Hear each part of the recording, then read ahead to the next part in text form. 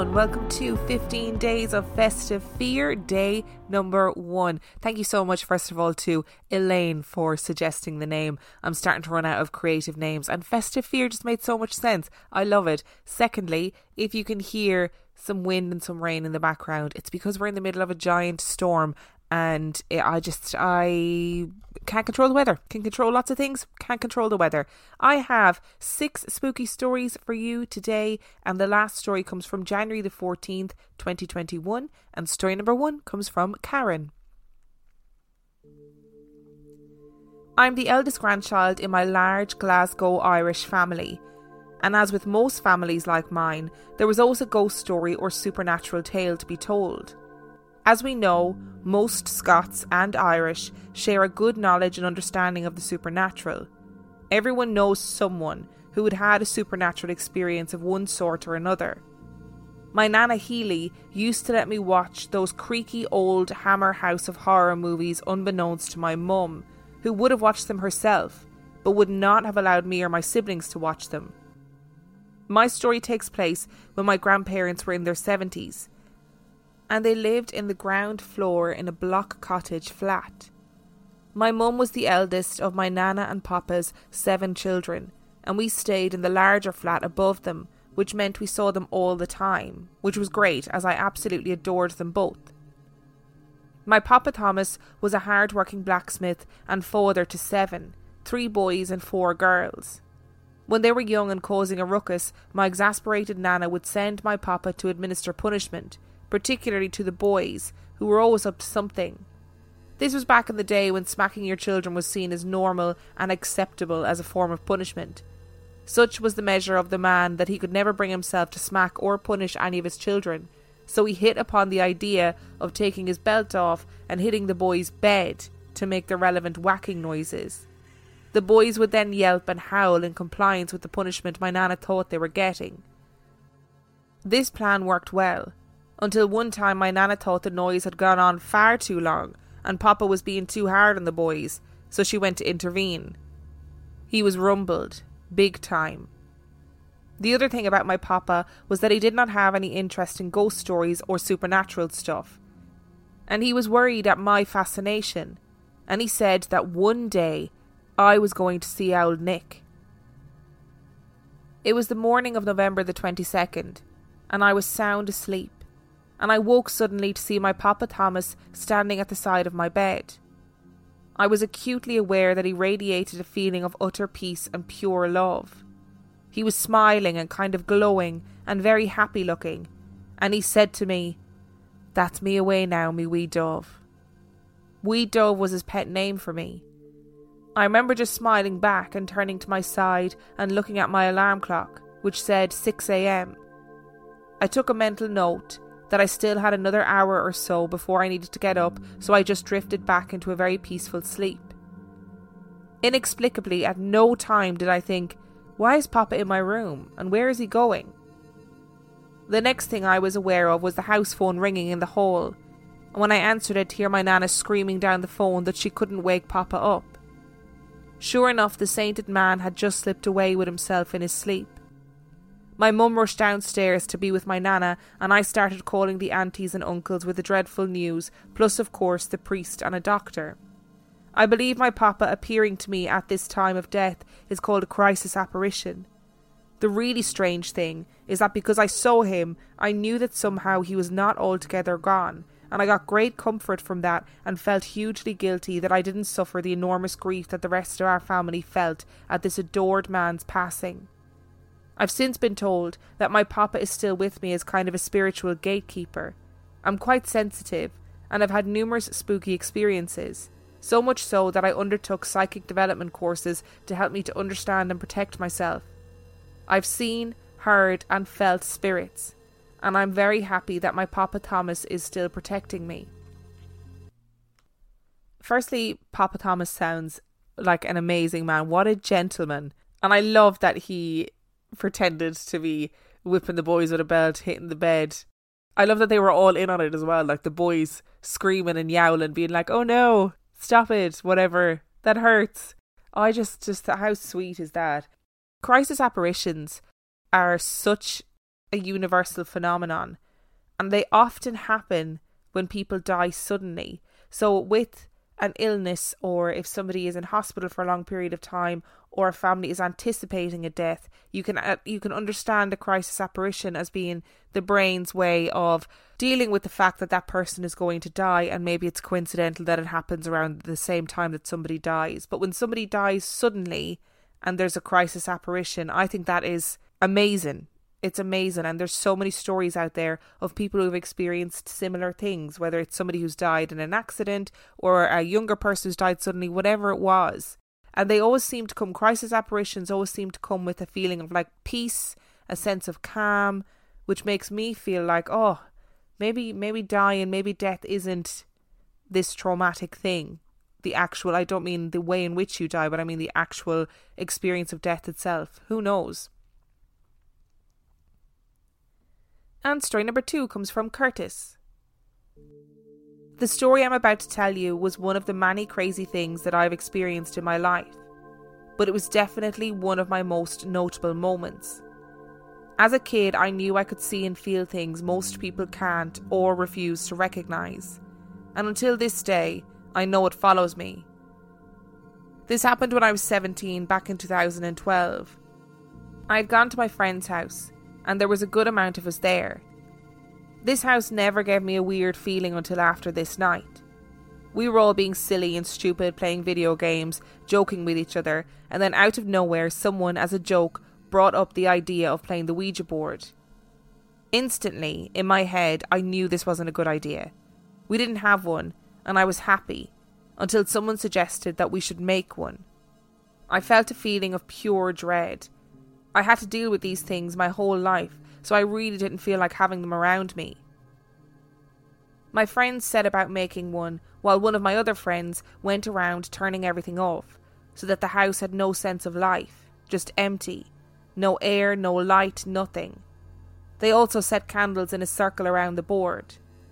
I wasn't going to have anything to do with this, so I sat aside, along with a good amount of us, for the same reason of not wanting to stir shit up. Only 3 of my friends actually started playing. Nothing happened the first few minutes, while these guys started asking questions.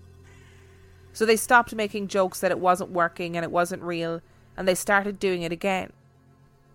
And as they did, the environment changed completely. The air got thick, and a gust of wind came out of nowhere. The candles started flickering, and my senses told me that no good was going to come of this, so I was just going to make my way somewhere that I deemed safe, which to me was anywhere in the house but there. So I slowly got up and started walking around the staircase to go to the living room. And this is where it gets really crazy.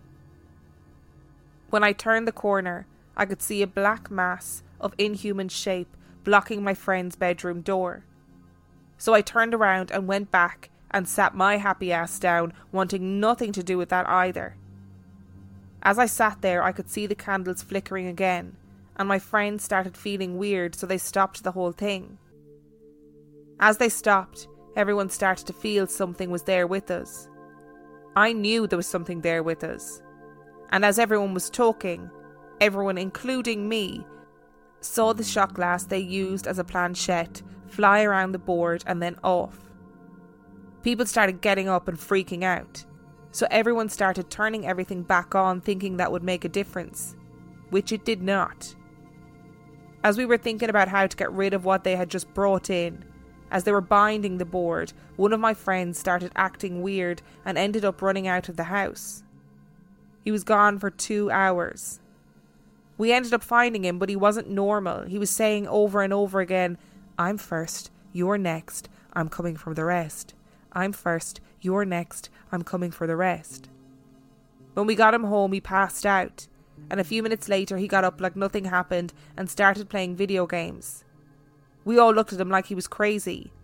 He said then, and still now, that he doesn't remember anything after the board, and ever since then that house felt different. Even his longest friend of 6 or 7 years at the time never stayed there again. I feel like it's necessary to continue the tradition of the PSA And that is to say that no good can come of playing the Ouija board. They are not good for you. They're not good for your soul. They're not good for the energy in a house. They're not good for your friends. They're not good for your future prospects. Just don't do it. Just don't do it, people. It's not a good idea. Somebody ends up getting possessed, running away, getting lost for 2 hours, and then forgetting it like it never happened to them. But everybody else remembers it. Everybody else is traumatized. Just don't do it.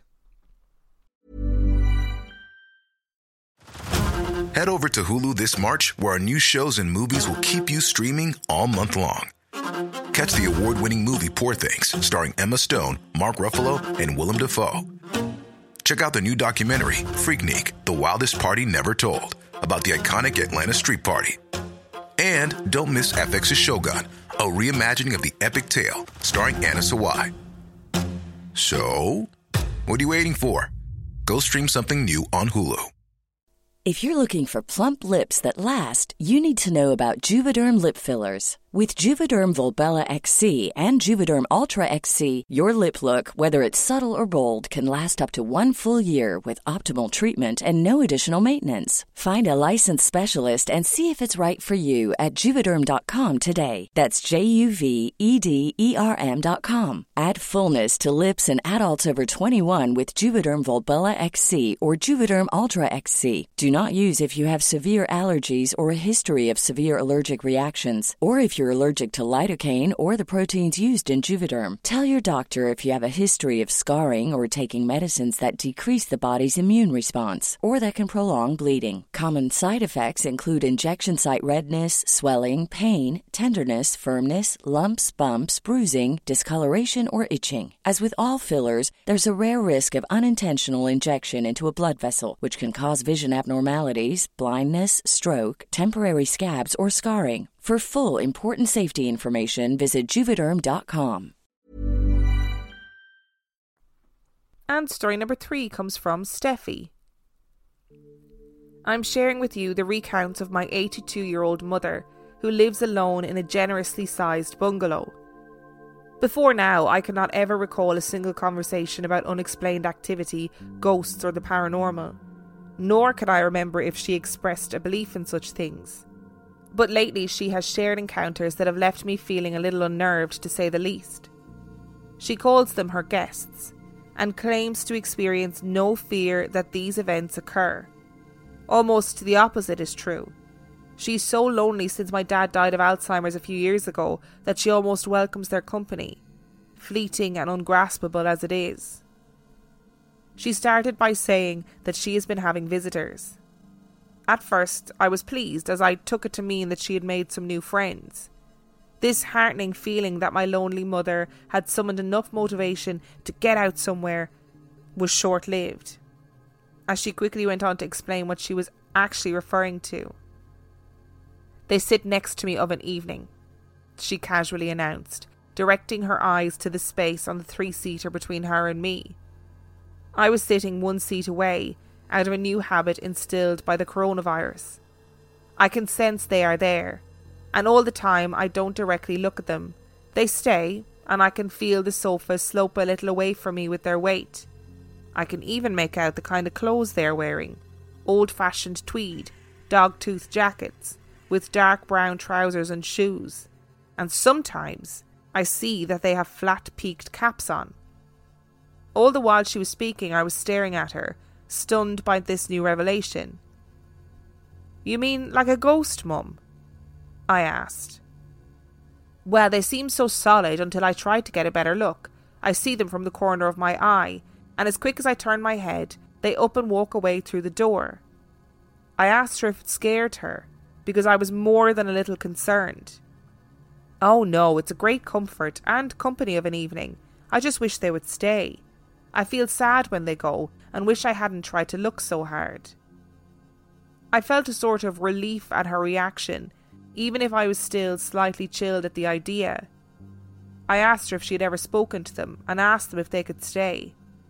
"No, I'm sure it's a trick of the mind, really, but it feels so real when it happens. Then there's the back door that opens and closes. The bell on the door jingles on and off throughout the evening.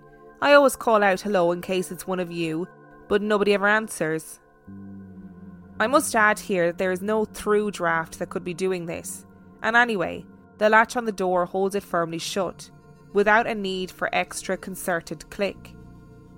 I said nothing and I just listened, and Mum continued after a short pause. Then there is the humming.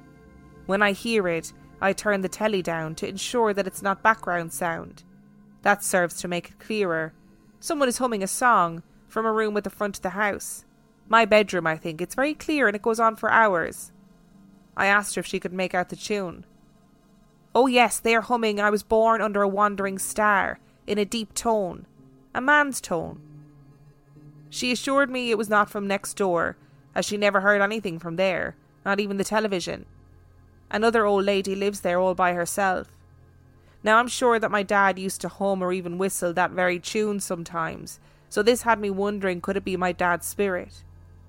He had spent his last few months unable to do anything for himself. Any part of the dad that I'd known all my life was trapped inside the decaying prison of a dementia-ravaged body. He could barely even communicate towards the end, all helpless in the front room. He had passed away peacefully in the house about a year before the activity started with Mum. So I said to her that maybe it's Dad. Maybe Dad is looking out for her. She said the humming goes on, and in the end, she turns the TV back up to drown it out. Maybe it is Dad, or maybe it's just the imagination of a lonely old lady who tells me the house is too lonely now Dad is gone. If it is Dad visiting from the spirit world, part of me wishes he could be less illusory about it all, as it might be more of a comfort to Mum and a little less creepy. I wonder if his repertoire of activities would expand to intrigue me further. We shall see. Well, now I'm intrigued. I want to know what else he's able to do. I think at that stage in your life, I think whether it's her mind creating sounds or creating kind of people out of the corner of her eye to keep her company, then why not? But I mean, the thing is, she even said herself, I don't know, maybe it's my imagination. So I don't know. I feel like how lovely it is that he would be able to come back and check in on her, whether it's humming a tune in another room in the house or coming in and opening the door. I like to think that it is him coming back to check on her. And I think if it doesn't frighten her, then it's just lovely. And maybe it's not just him, maybe there's other people from her life, other people from times gone by that are dropping in to check on her. And now that she's alone in the house, she's more aware of these things that are happening. And story number 4 comes from Hannah. I live in Richmond, Virginia. In 2005, I was a cute little punk rocker college student with no money, driving a piece of shit Oldsmobile. The car was having some kind of issue that I had no money to fix, but my girlfriend knew some good old boy types that we could take it to who would fix it in exchange for us flirting with them and drinking their beer. That was about what I had the budget for. Plus, I didn't mind hanging around with these country-ass dudes. They seemed harmless and I took comfort in that type of person. So we drove out there, about 30 minutes west of the city towards Charlottesville. It was a whole lot of nothing and farmland out there in those days, but it wasn't far off the highway. We spent way too long listening to these guys try to impress us novel-looking city girls, and they managed some patch-up job on my car. So around sunset, we got in the car to head home. As I hit on a ramp to the highway, my car stalled out, and I pulled over, calling the mechanic to come and fix it. I was kind of annoyed we had spent so long out there and the car still wasn't functional, but grateful we weren't far from the shop. He came out in no time in his big ass truck and his headlights shining under the hood of my car so he could work. It was dusk, and the only thing around us was farmland on either side of the highway. I was standing there with my friend waiting for him to figure out the problem, and in the shine of the truck's headlights I saw a man. He wore overalls and a plaid shirt. He was in his 50s, white hair, round belly, and his brow was furrowed in a curious way that said he was checking to see if all was well here or how he could be of assistance. But he was see-through. And I knew immediately without a shadow of a doubt that he was a ghost. I blinked hard and he was gone. Later I would describe him to have a subtle glow like the negative of a photo. I was stunned. I turned to my friend wild-eyed and she clearly had no idea what I'd seen. I clammed up, remembering that she scares really easily and it would be best just to keep this experience to myself. Soon enough though, the car got started again. As I was still shook from the realisation that ghosts are real, I was pretty silent. Eventually, a couple of miles down the road, I could no longer help myself and I blurted out, "I just saw a ghost." Some things that stood out to me make it clear that it wasn't my imagination. It wasn't what I imagined a ghost would look like. He looked just like a regular person. I couldn't tell the era of his clothes because overalls and a plaid could really have been anything from the 1930s to modern day, right? And most of all, I didn't in any way believe that ghosts could interact with our world. If anything, I thought they were just stamps of residual energy overlapping onto our plane of existence. Since then, I've seen a few more apparitions and they've all been slightly different. This first encounter really sparked my interest in hearing other people's real experiences, and it seems that nearly everybody has some story to tell. That's always the thing with ghost stories, is that even people who don't believe, they will have some story to tell of somebody in their life or even themselves that have experienced something. And it always happens with when I meet people in real life and I say to them, "Oh, I do a podcast about real life ghost stories," and they'll either go, "Oh, I don't believe in ghosts, but this really weird thing happened to me," and then they'll go on to explain some really frightening ghost story. So we all have a story to tell, definitely. And I wonder if I'm assuming this ghost was the ghost of a mechanic because of the overalls, but I wonder, was it attached to the man that came out to fix your car? If it was somebody belonging to him, maybe a colleague or a family member that also worked in the same trade. It would be amazing to find that man now and say, "Hey, around this time, did anybody you know pass away, or did you have anybody in your life that passed away?" And story number 5 comes from Jess.